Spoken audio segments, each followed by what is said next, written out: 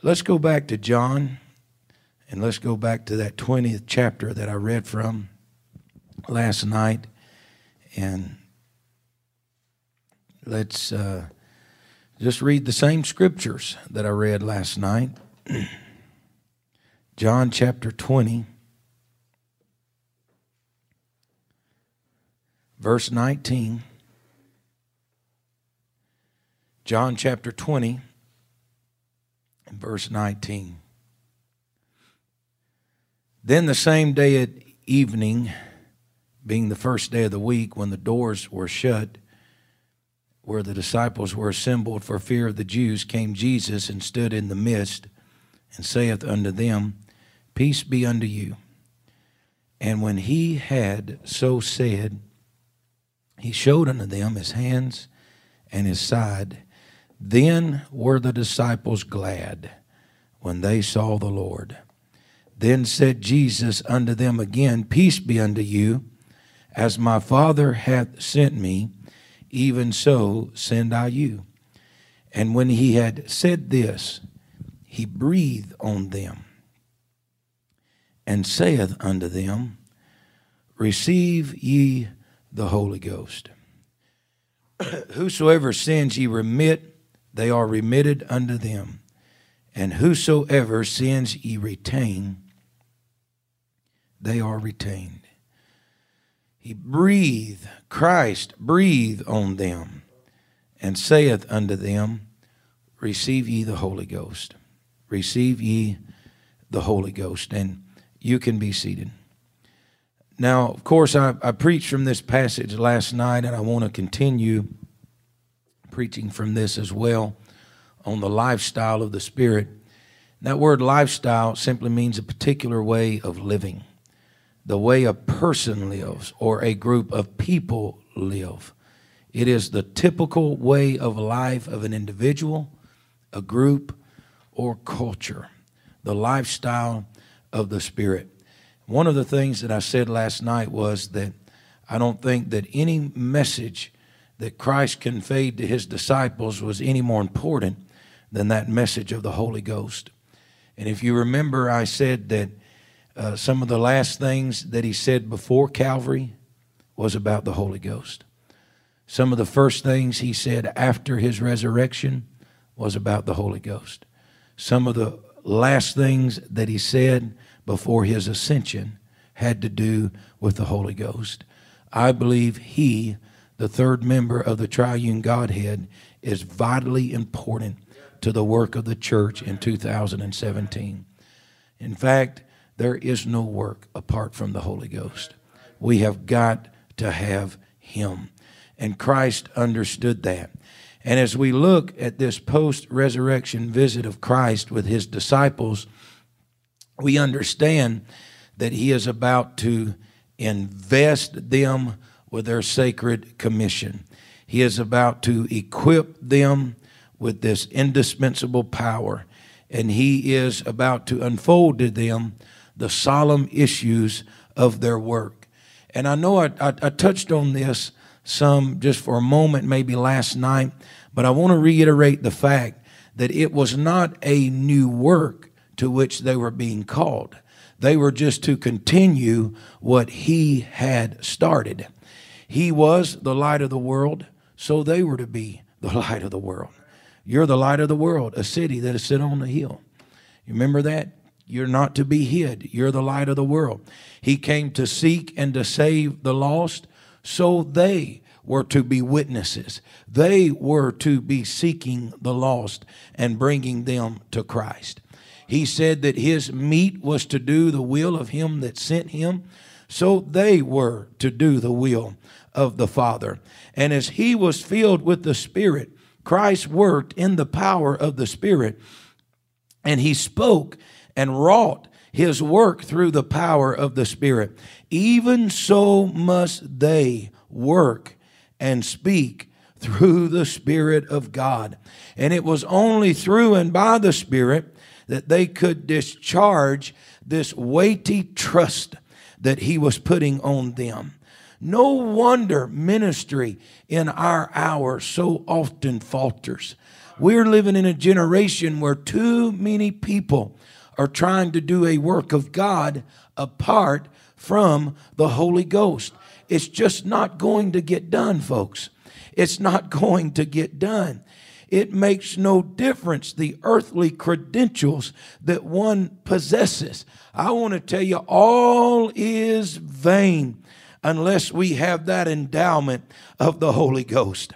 We must have that endowment of power. Much so-called Christian effort comes largely to naught simply because there is that precise lack of the Holy Ghost in that ministry or in that life. And I'm getting older. I'm maturing, I think. I'm just turned 43, and I appreciate everybody that thinks I look 25 tonight. May the Lord bless you. I've got a tic-tac I'd love to give you. But if you get close enough and see these gray hairs, you're going to realize that I must be 27 or 28.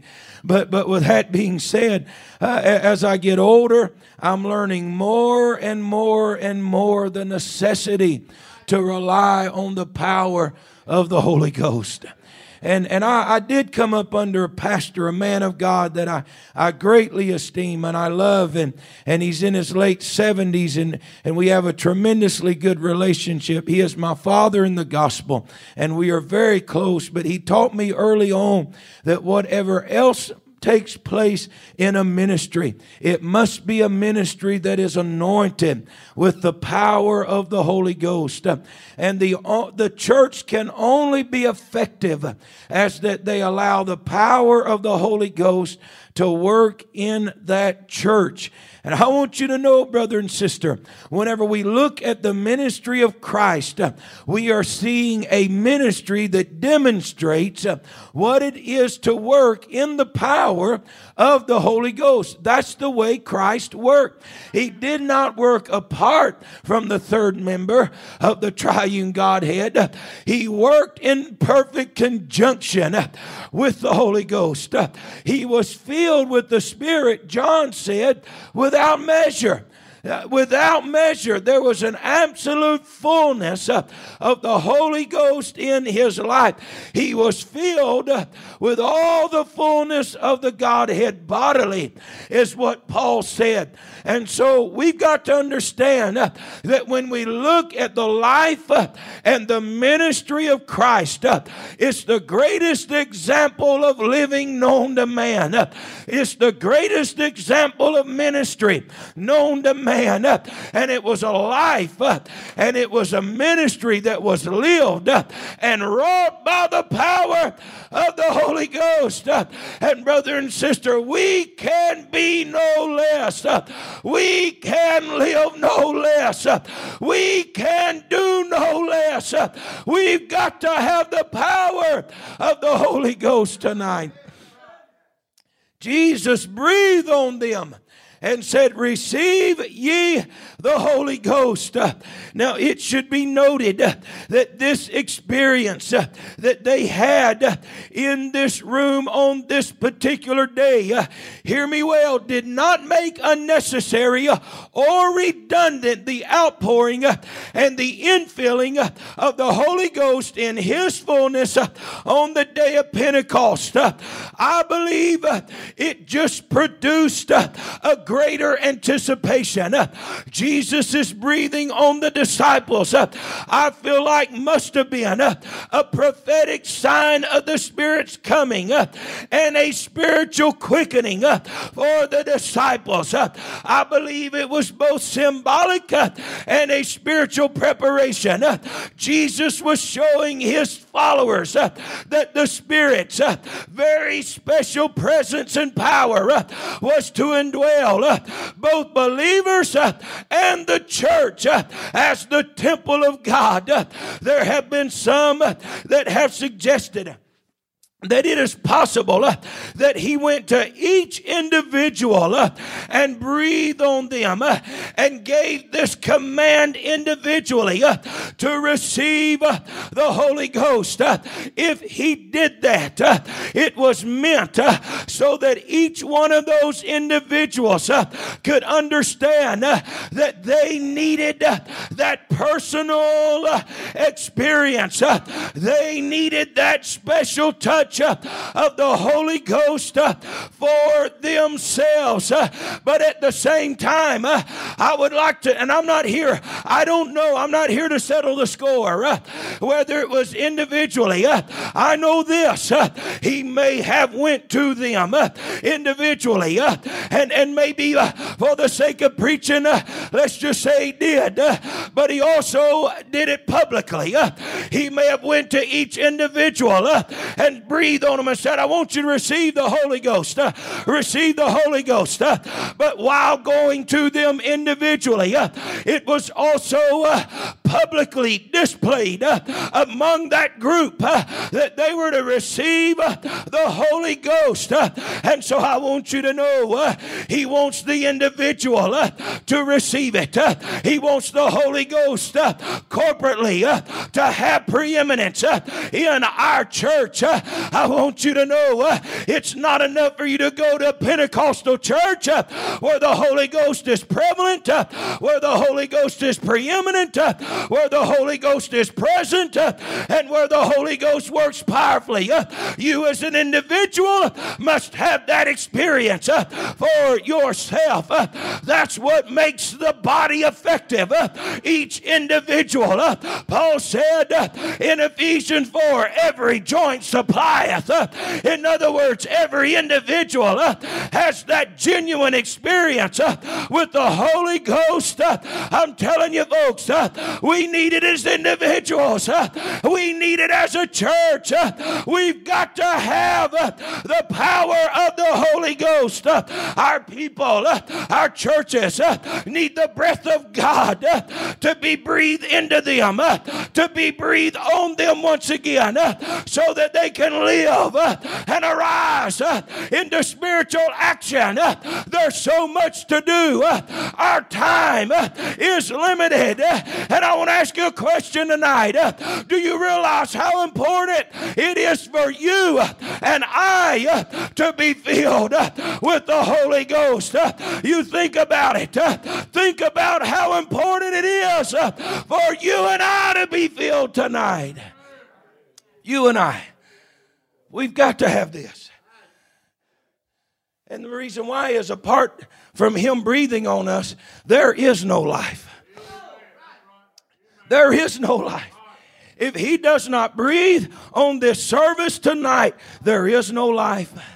If he does not breathe on me, there is no life in this preaching. If he does not breathe on Brother David and these other singers, there is no life in the music. There is no life in the singing. There may be emotion, but emotion is not always life. I said emotion is not always life. There may be some calisthenics, you know what I'm saying? But that doesn't mean there's life.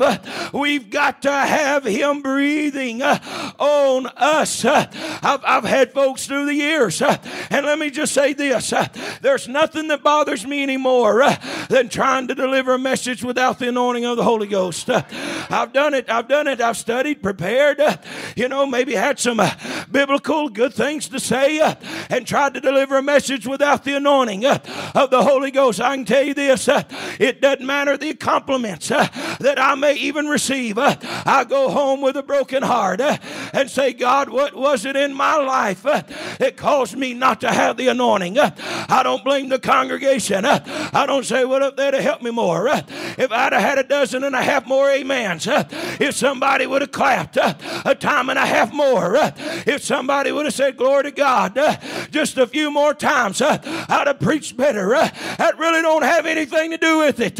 You got to have the breath of Almighty God. That's what I long for. That's what I desire, because there is no life apart from the breath of Almighty God.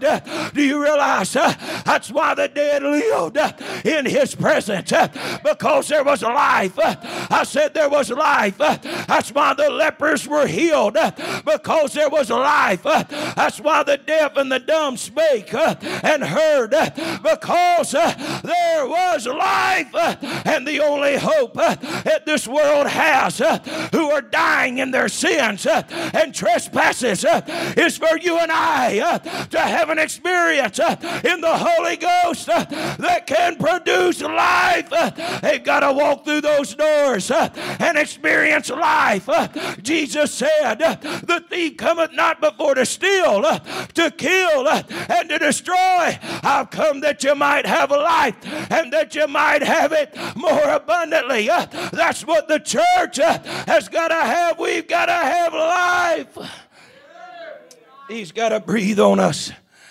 I could read to you Luke 3:21 and tell you about how that Holy Ghost descended on him at his baptism. I can read Luke 4 and tell you he was full of the Holy Ghost when he returned out of that wilderness. He was driven in by the Spirit, and he returned in the power of the Spirit. Luke 5 said the power of the Lord was present to heal. That power literally means dunamis. It's the same word power in Acts 1 and 8. Do you realize that he would have virtue go out from him? That word literally in the Greek is power, dunamis, Holy Ghost power. He said, I cast out devils by the Spirit of God. He said, all power is given unto me in heaven and in earth. Peter said in Acts 10 and 38, how Jesus of Nazareth went about doing good. He was filled with the Holy Ghost and with power. Healing all that were oppressed of the devil, for God was with him. His ministry was a work of the Holy Ghost. And I've got to ask us, can we get by with anything less? We're not going to do it.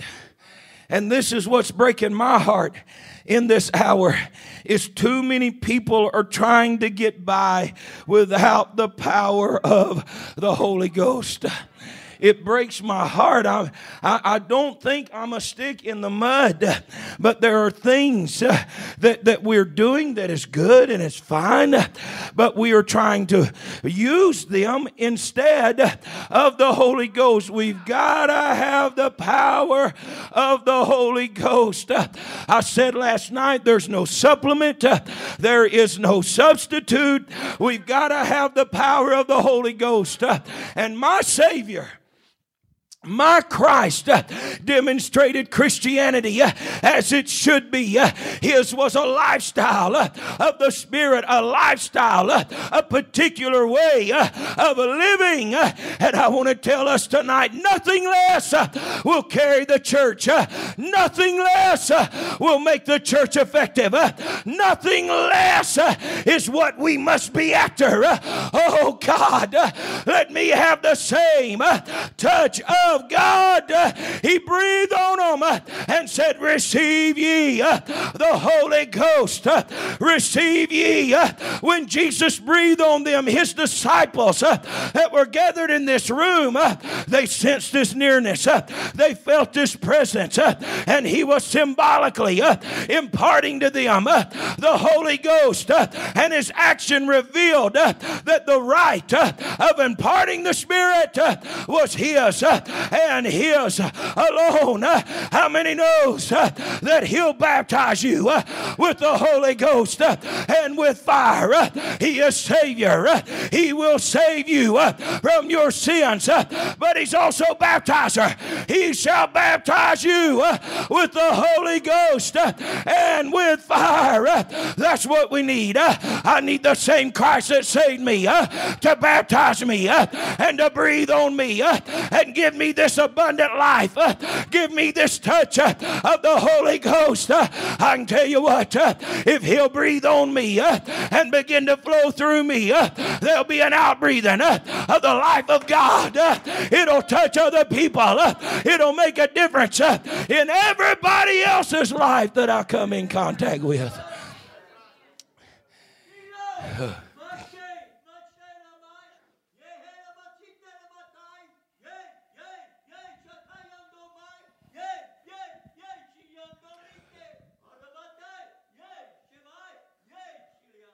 I call you to me, saith the Lord.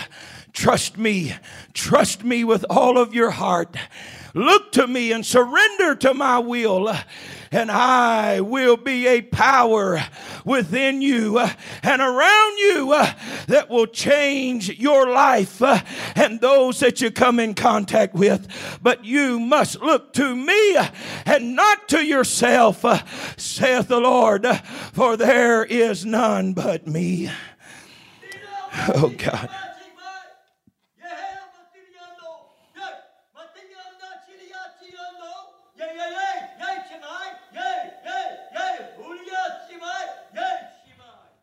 Ignore not my spirit, saith the Lord, for I sent him to work in you and through you, to empower you in difficult, perilous times, to be that one that would give you strength in your times of weakness.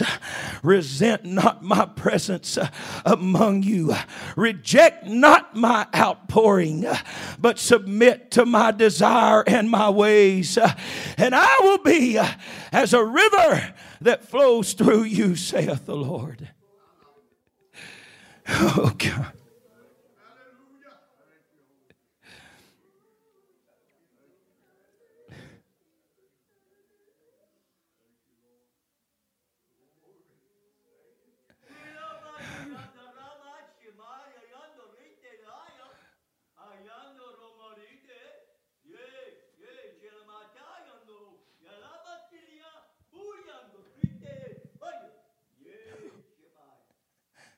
Oh, God.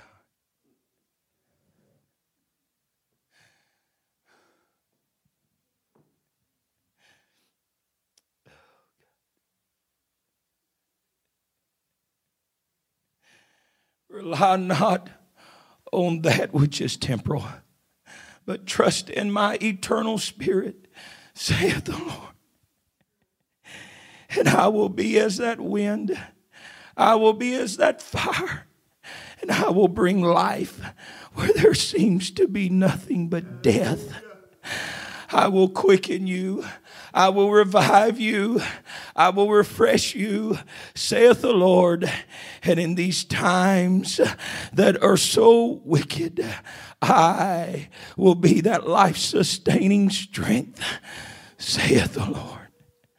I think we need to raise our hands right now and give him praise.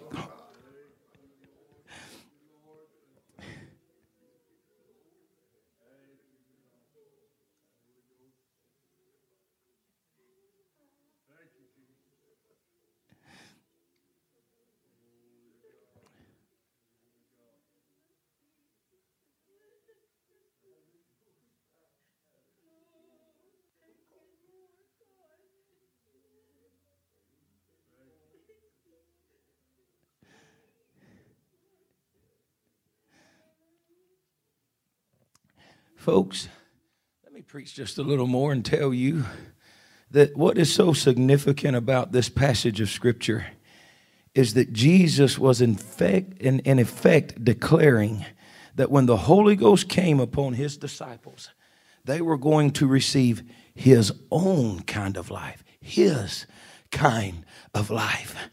And I think it's very significant to note that this took place after his resurrection from the dead. So the breath or the spirit that he was going to communicate to them was going to be the breath of resurrection life. Now, with that being said, I understand that the life of Christ before his death and after his resurrection was essentially the same. As the Son of God, he was and will always be the eternal Christ. He is eternal. He is holy. And his divine quality of life was in no sense diminished because of Calvary, the crucifixion, his death, his burial. None of that. Oh, Oh no, it was the same from the moment he left the eternal glories unto the moment he resumed his seat at the right hand of the Father. He retained that oneness with the Father and that life. I know he laid aside his majesty, his glory as it is, but I want you to know that life was the same, but it meant something to those Jews. It meant something to those men and women that would be gathered into that upper room because they knew that he said, I am the way, the truth, and the life. And since he spoke this after the resurrection, they would equate what he said with resurrection life.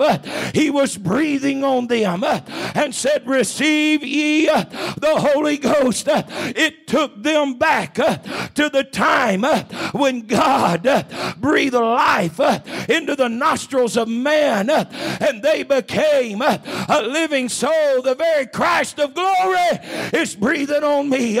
This is life.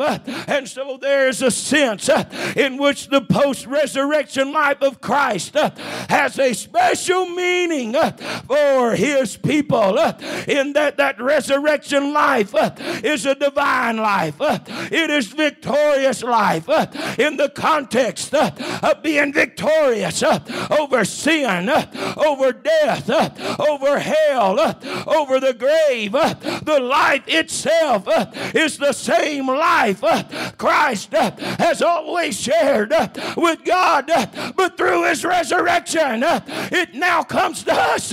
He lives, Christ in you, the hope of glory. I can experience the very touch of the Holy Ghost, the very presence of Almighty God, the very unction of the Holy One. It's resurrection life. It is the life of Christ. It's the same type of life, but I want to tell you tonight, it issues forth from a shattered tomb through that upper room to the very day and hour that you and I are living in. I want to remind you that the same Holy Ghost that fell in that upper room is the same Holy Ghost that you and I feel tonight. Whenever we feel his nearness and we feel as though he is breathing on us because of his nearness, I want you to know it's the same life. It's the same touch of God, and we need it in this hour. That kind of life is what was described in Ephesians chapter 1 when Paul was writing, and it's really powerful what he said, because he's talking to these people who he later says, be not drunk with wine where's in excess, but be filled with the Spirit. And he asked a question in chapter 1 and 19 and says, what is the exceeding greatness of his power to usward who believe according to the working of his mighty power, which he wrought in Christ when he raised him from the dead and set him on his own right hand in heavenly places, far above all principalities and power and might and dominion and every name that is named, not only in this world but also in the world to come. Notice that he says, what is the exceeding greatness of his power to usward who believe according to the working of his mighty power? What is this? What is this power? What is this exceeding greatness that has been given to us that believe according to the working of his mighty power? And the full answer to that is found in the next 4 verses, which I've read to you. And he begins to say, I'll tell you what kind of power it is. It's resurrection power, because he wrought it, or he worked it in Christ when he raised him from the dead. And not only that, it's ascension power, because he set him at his own right hand in heavenly places. And not only that, it's absolute power, far above all principality and power and might and dominion and every name that is named, and it put all things under his feet and gave him to be the head over all things to the church. Do you realize what Paul is writing about? What is this power that he gives us? What is this power that he endues us with? It's resurrection power. Brother, that same power that raised Christ from the dead, it'll quicken our mortal bodies. Listen, I know when he raptures us out of here, it's going to be a quickening. It's going to be a touch of God. But he wasn't just talking about the rapture. He's talking about right now. Whenever the Holy Ghost, that Holy Ghost that I feel right now, it's something that'll quicken you. It's something that'll make you alive.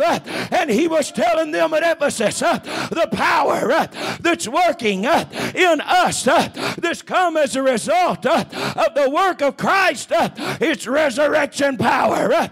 It's ascension power. But it is absolute power. Yes, it's going to set you above. It's going to take you out. It's going to raise you up. But until it does, I want you to know it's far above all principality and power and might and dominion. We wrestle not against flesh and blood, but against principalities, against powers, against the rulers of the darkness of this world, against spiritual wickedness in high places. How are we going to overcome that? It's the power of Almighty God, and it's far above. Far above all. And then he says, I put all things under my feet. Do you realize that's the only way we can advance as a church? That's the only way we can overcome the enemy. That's the only way that you and I can have revival. That's the only way that we can witness effectively, is to have this power in activity among us, this power manifested among us. He doesn't want to lie dormant somewhere. He's active. He is working. It was wrought. It was worked in Christ. When he raised him, he was working from the dead and set him. It was a work of the Spirit. And I want you to know that Holy Ghost is still working. I said it is still at work. That third member of the triune Godhead. And I want you to know tonight we don't have to expect anything less than what they experienced in that day. We don't need a man breathing on us.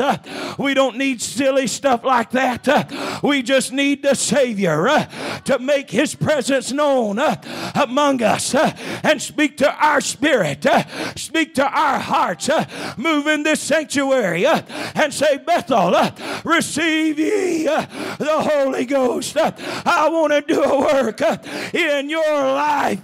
Do you realize the breath of God, the power of the Holy Ghost, the infilling of his Spirit, it changed everything for that church. Here they are. He comes to them. They're hiding. They're scared to death for fear of the Jews. But when they get filled, in the upper room, the first thing they want to do is go to the people they were hiding from. I want to tell you, real revival, real Pentecost cannot be hid. It's like, I believe in Mark chapter 3, when Christ was in that house, it said he could not be hid. And when you get revival, when you get the power of Almighty God, you can't hide it. You can't keep it within the four walls of a church. It's bigger than that. They said, it's wind. It's fire. It's a touch of God like we've never experienced before. Oh, how he breathed on us. But then suddenly, there's this rushing, mighty wind. Excuse me. It's the very breath of Almighty God. The very breath of God breathing on them. You got to understand what this meant to this group of people. You take a Jew coming to Christ at night, Nicodemus, and he's trying to explain to him the work of the Spirit. He uses the analogy of the wind. These people that were gathered in this upper room often felt like wind was the presence of God. They symbolized that as the very presence of Almighty God. And it went all the way back to creation. God breathing and giving life. And so suddenly they're worshiping and praising God for 10 days. And suddenly there comes this sound from heaven as of a rushing mighty wind. And it fills all the house where they are sitting. They said, oh, we knew the Comforter would come. This must be him. This must be him. And suddenly there came a sound from heaven as of a rushing mighty wind. It filled all the house. All the house. If he did go to them individually, I don't know, and breathe on them and say, receive ye the Holy Ghost. Right now, in this upper room, he comes and fills all the house. Everywhere they were aware of his presence. It didn't matter in that little upper room. Didn't matter what side of the building they was on. Didn't matter if it was a platform. Didn't matter front or back. They felt his presence. And they said, this is it. There came a sound from heaven as of a rushing mighty wind, filled all the house where they were sitting. Then there appeared unto them cloven tongues like as a fire, and set upon each of them. And they were all filled with the Holy Ghost, and began to speak with other tongues as the Spirit gives the utterance. That is the plan of God. He not only filled all the house, but he filled all the believers. And that's what he wants to do tonight. He wants to work in all of our lives. And I want you to notice as I come to a close what really happens in this great time of transformation. They begin to experience what it is to minister in the lifestyle of the Spirit. They had walked with Christ for 3.5 years. He had told them, he's been with you, but he shall be in you. They had never had him in them. They had been around him because they had been with Christ. He's been with you because I've been with you. But everything was about to change. Everything was about to change. They go out of that upper room. In Acts 2:33, Peter begins to preach, begins to explain to them that he, being on the right hand of God exalted, hath shed forth this, which ye now see and hear. Hear me well, folks. What happened that day was anything but ordinary. It was extraordinary. it was super ordinary. Literally everything that was taking place was a result of the life of Christ that was now at work in his body, the church. And timid, fearful people surrendered to the will of God, endued with power from on high, witnesses in languages they had never learned, begin to reach a lost and a dying world. And Cretes and Arabians and about 15 others represented over 15 languages are saying, we do hear them speak the wonderful works of God in our own language. Some were in doubt, some were amazed, some mocked, others said, what meaneth this? I tell you what Peter did. He went back to Joel, a prophet that they believed in, and said, this is that was prophesied by Joel in the last day. I want to tell you, folks, Christ means for this life to be ours. He wants this life to be ours tonight. I want you to stand with me. He wants it to be ours. This life, this touch of God, this power of the Holy Ghost. He wants it to be ours. He's desiring for us to surrender to the Holy Ghost. And I don't want us to leave here thinking that God has abandoned his people in this last day. This life ought never be foreign to us. I need the power of the Holy Ghost. And they experienced it in such a tremendous way until people would say, they've turned the world upside down and they've come now to us. Here they come to us. And they're turning this world upside down. They were filled with the Holy Ghost. But one must be emptied before they can be filled. You know what that 10 days did? It helped them empty themselves of self and caused them to realize without him we really can do nothing. Without him, I've told the Lord, you don't have to prove it to me. I know I can't do it without you. You don't have to show me. I know I can't. I know I can't. I've got to have you. God, I can't do this. I can't preach this. I can't sing this. I can't teach this. I've got to have you. I've got to have the Holy Ghost. I've got to have the power of Almighty God. And I can assure you that he longs to communicate that life to you. You know, there's so much going on in our day, and it's really not even worth mentioning, but I do want to just briefly touch on it. You know, about all these people feeling like they can impart something to you and they can impart some kind of spirit. And God does use people, but I don't want us to ever forget that Jesus is the baptizer. Oh, they received the Holy Ghost when they laid hands on them. No doubt about it. They were healed. They would pray for them, call for the elders of the church.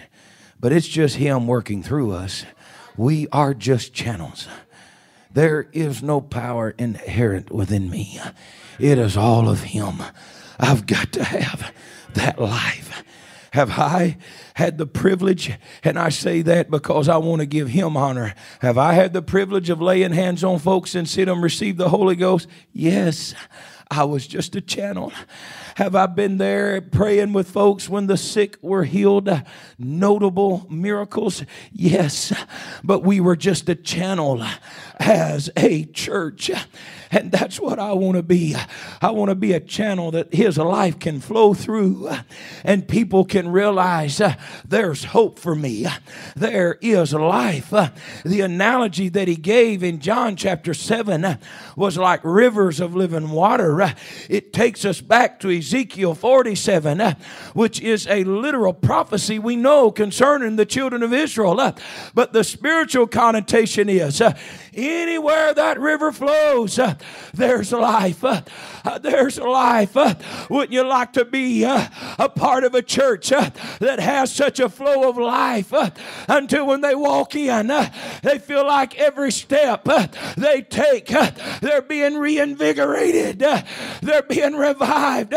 They're being restored. They can walk in this church and say, finally, I can live again. Finally, I can hope again. Finally, my marriage can be healed. My home can be healed. Why?